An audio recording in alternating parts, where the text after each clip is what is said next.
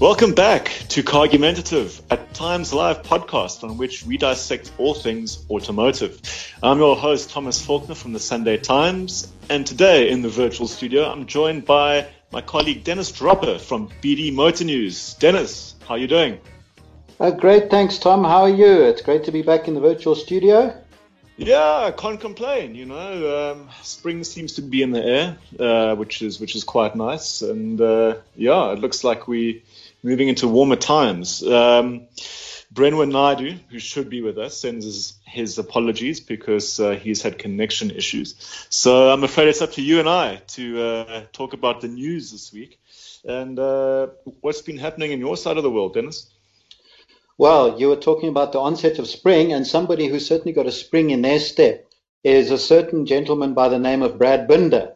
Now, South Africa is in the throes of Binder mania after our local lad won Sunday's Brno MotoGP in the Czech Republic. And it was a historic occasion because it was the first South African to ever win in the MotoGP class. It was KTM's first win in the MotoGP class. And I don't know if you watched the race, but it was a really nail-biting affair. Unfortunately, I wasn't, Dennis. I had a prior social arrangement which I couldn't get out of it. So I was out cramming my face with pizza, which was the first. Haven't been to a restaurant since about 1892.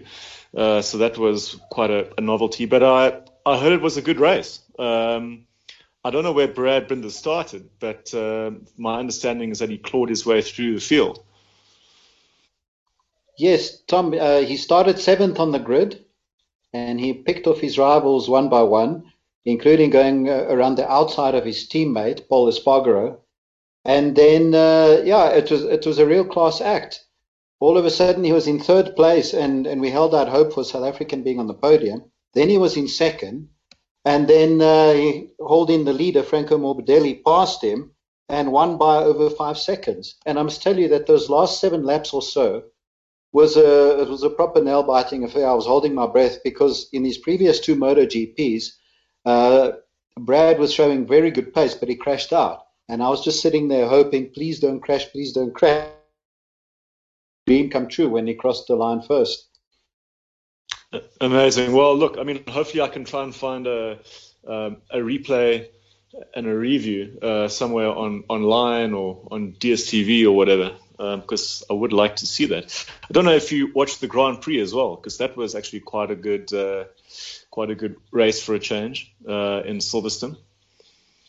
Yes, I did, Tom. So for a change, a Mercedes didn't win it, which is quite a novelty these days. So Max Verstappen put himself on the top of the podium, and Red Bull. So from that point of view, it made things a bit interesting. Although for the Ferrari fans out there, things are looking very grim, unfortunately. Very, very bleak. Dark days at Ferrari. But motorsport aside, what else has been happening? Have you driven anything interesting? Been on any car launches? Yeah, Thomas, I've been testing a BMW M8 Coupe, which is possibly the most sporty, not possibly, it is the most sporty sports car that you can get from the Bavarian brand. And I took it to Geratech for high performance testing, and was surprised to find that it went even quicker 0 to 100 than what BMW's claim is.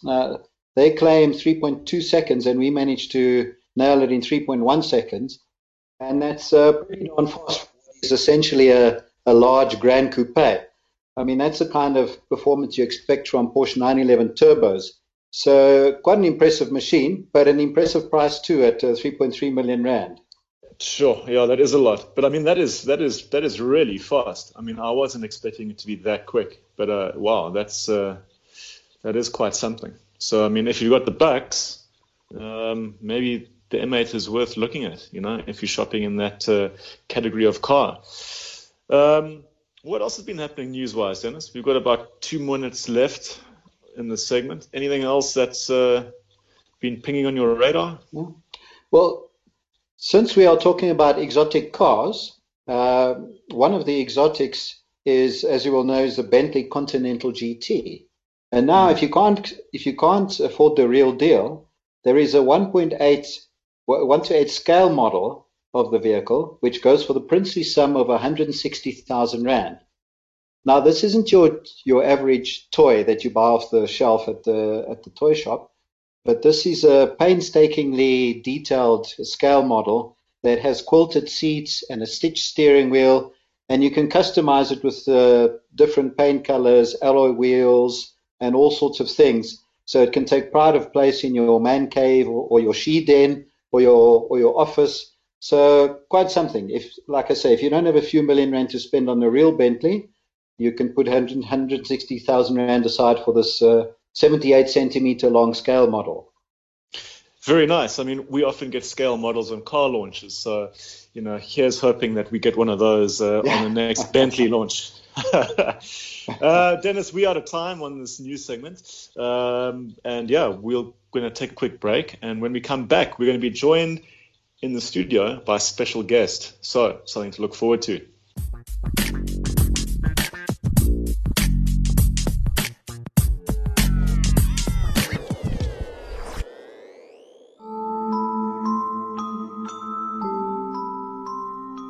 Join me, Nicole Engelbrecht, your host on True Crime South Africa, a weekly podcast that covers both solved and unsolved South African true crime cases.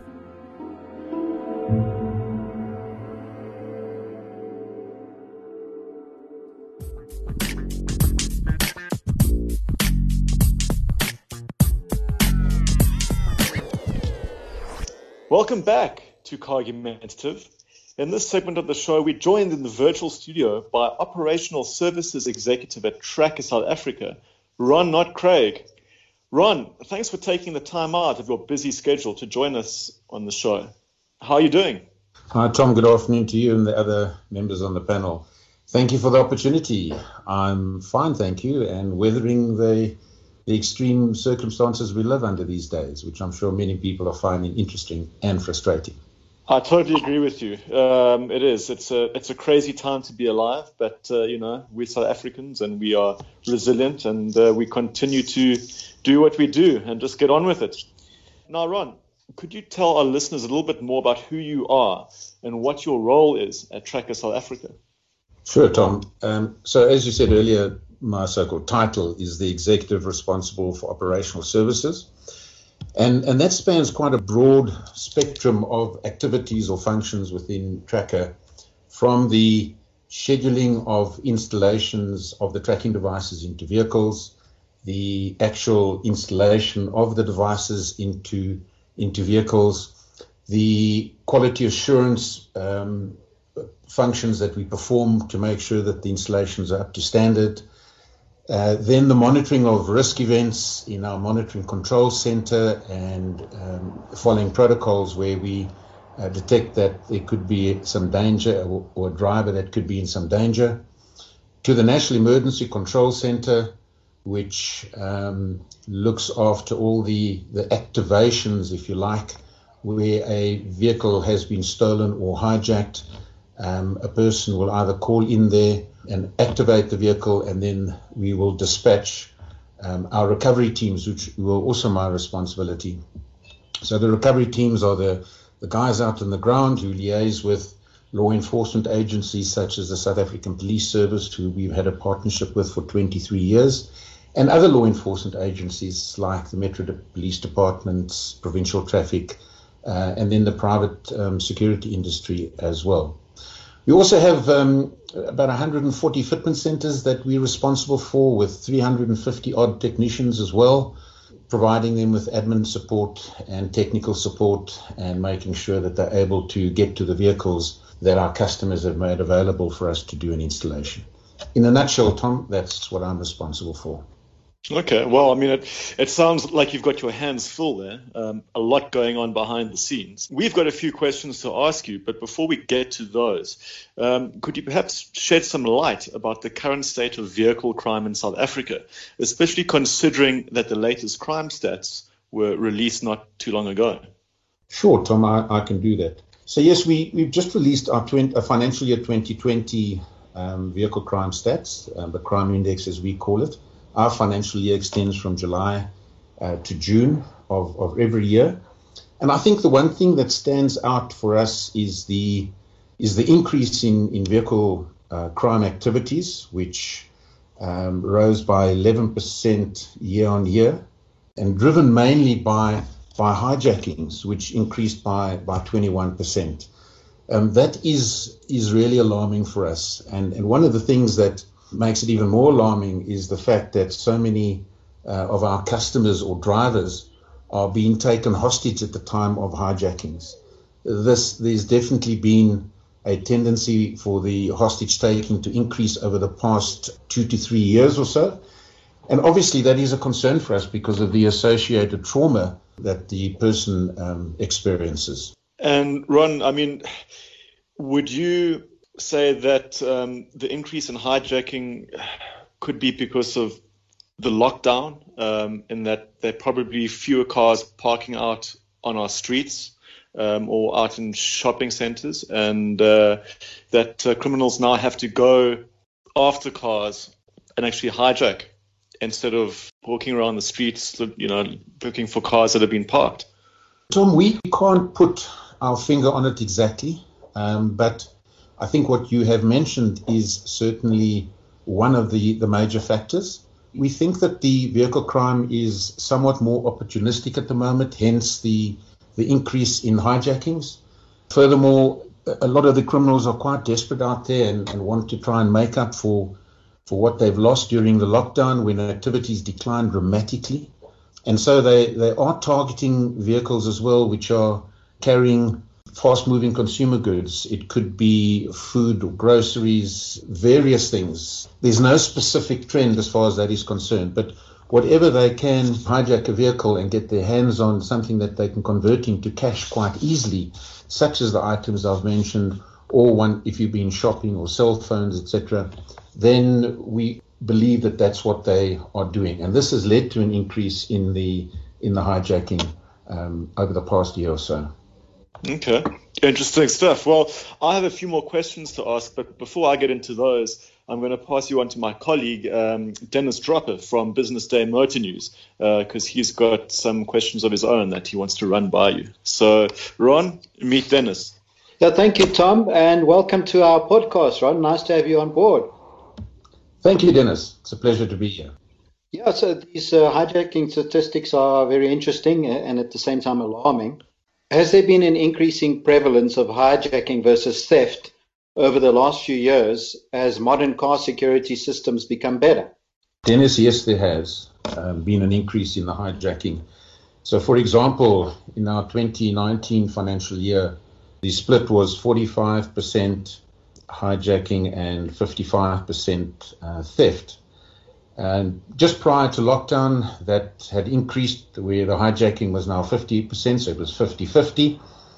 And then during the lockdown, the hijackings increased even further to 56% versus 44% for theft. But if we go back 5 years or so, then the increase in the hijacking is definitely a trend.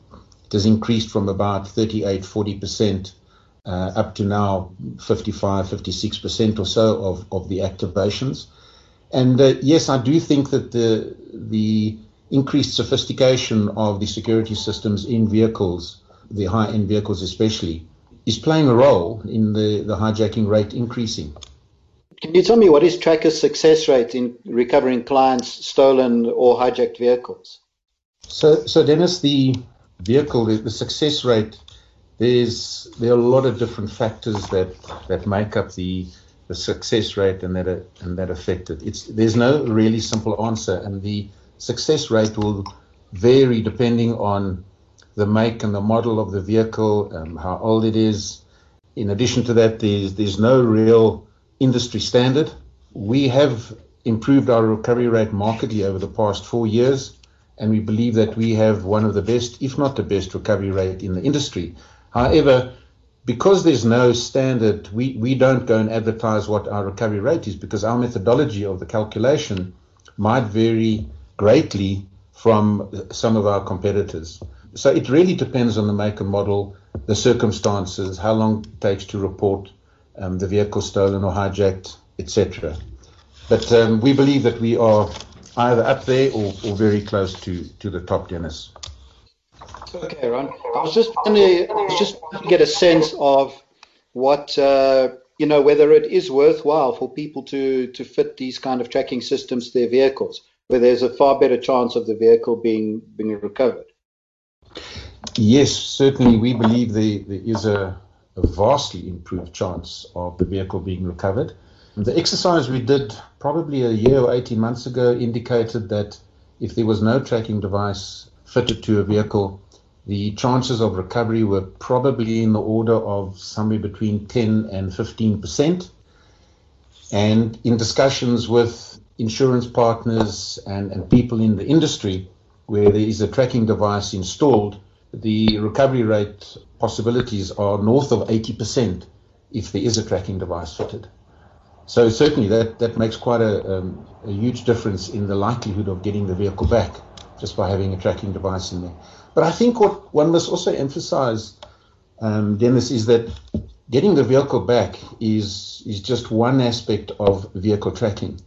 Today, the more modern devices, the active devices, so-called GSM, GPS devices, there are so many other features and benefits attached to those tracking devices that can play a huge role in your safety or the safety of your loved ones.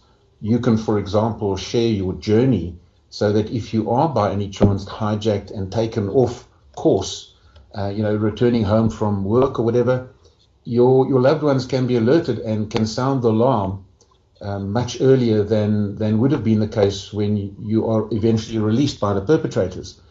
So I think the stolen vehicle recovery is but one of the factors, but I think the safety is even more important these days if you consider what's happening out there. Ron, one final question from me. Can you provide some insights into what percentage of stolen vehicles are taken across South Africa's borders? That's a discussion that happens all the time in our industry. I talk to many industry players, and there are no set or no specific statistics on the number of vehicles that are crossing the border. However, based on the feedback that we've had from our ops or recovery crews that are located at some of the border areas, we reckon that about 30% of the vehicles stolen or hijacked are crossing our borders. But there's no empirical evidence that I'm aware of to back that up. It really is based on feedback that we have received through the industry and our experience out there in the field as well. Right. Ron, back to me. I have a couple of questions for you. First one, on average, how likely are you to be held hostage by criminals should you be involved in a hijacking? And if you are taken hostage, how likely are you to be physically harmed or even killed? Tom, in our financial year 2019, 31% of our hijackings resulted in customers being taken hostage.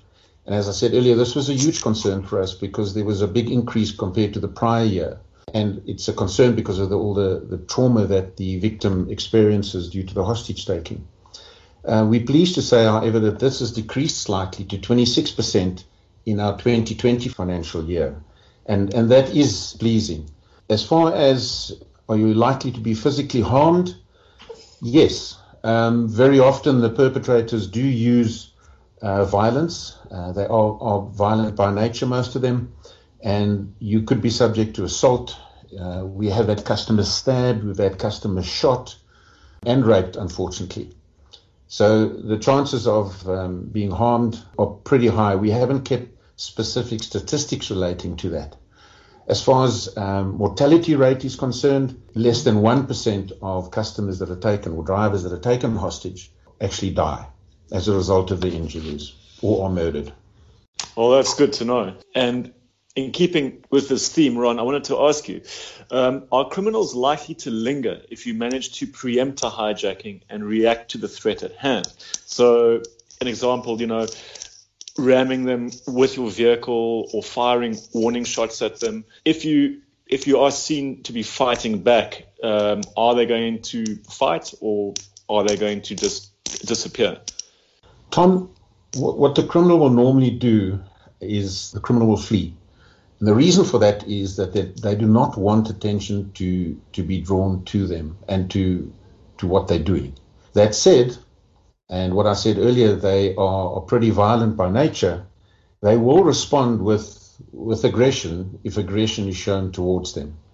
So the best thing is to try and get away, but be careful of pulling a weapon or trying to ram them, because if they are armed, they're going to respond, and that could have consequences which are not great.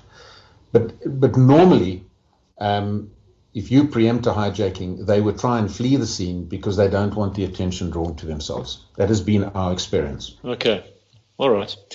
Ron, I've got a question from Brenwan Naidu, who should be here, but he was kicked out of our meeting due to connection issues. And Brenwan asks, how does Tracker safeguard against criminals finding and removing the locating devices placed inside a vehicle? Okay, sorry, Brenwan couldn't join us. There are various methods that we employ and teach our technicians, and these methods are being reviewed continuously on a continual basis. And we learn every day from vehicles that we recover on how to improve our installation methods and our techniques. However, clearly the information is confidential, as we wouldn't like that to get out into the public space. We guard that information very jealously. So I can't go into any specifics or any details, other than to say it's continuously reviewed.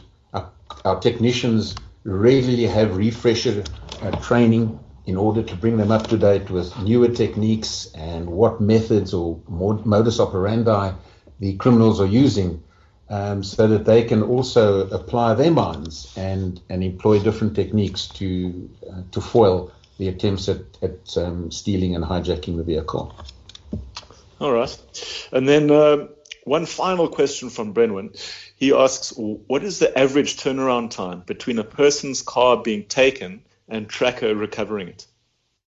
Under normal circumstances, that would be sub 1 hour, probably in the region of 30 minutes or so. But it does, again, depend so much on circumstances. There are vehicles with active tracking devices, I mentioned earlier, where if you are very, very close to that vehicle, we've had recoveries within 2 minutes. Then again, if the vehicle is in a more outlying area, it could take you 30 minutes or 45 minutes to an hour to get to the vehicle to recover it. And then there are instances as well where the criminals go and park the vehicle off to cool off and to see whether anyone comes to retrieve the vehicle, for example, in a basement parking lot, etc. And then it could be there for 12, 24, 48 hours. And that could tend to distort the average recovery time. But generally, it's sub 1 hour and probably more in the region of 30 minutes as an average, all things being equal. Okay. Well, Ron, we've run out of time, unfortunately, and producer Paige is waving her hands. But thanks again for taking the time out of your schedule to join us here in the Cargumented virtual studio. You provided us with some fascinating insights into vehicle crime and recovery in South Africa. Tom, thank you very much to you and the team for the opportunity. I did enjoy the discussion. Thank you, and have a great afternoon. Thanks, Ron. Folks, that was Ron Nott-Craig, Operational Services Executive at Tracker South Africa. Right, we've come to the end of the show, unfortunately. So from my side, Thomas Faulkner here at the Sunday Times, thanks again for joining us on Cargumented, and be sure to join us again next week for another episode. Until then, keep it safe out on the roads. Cheers.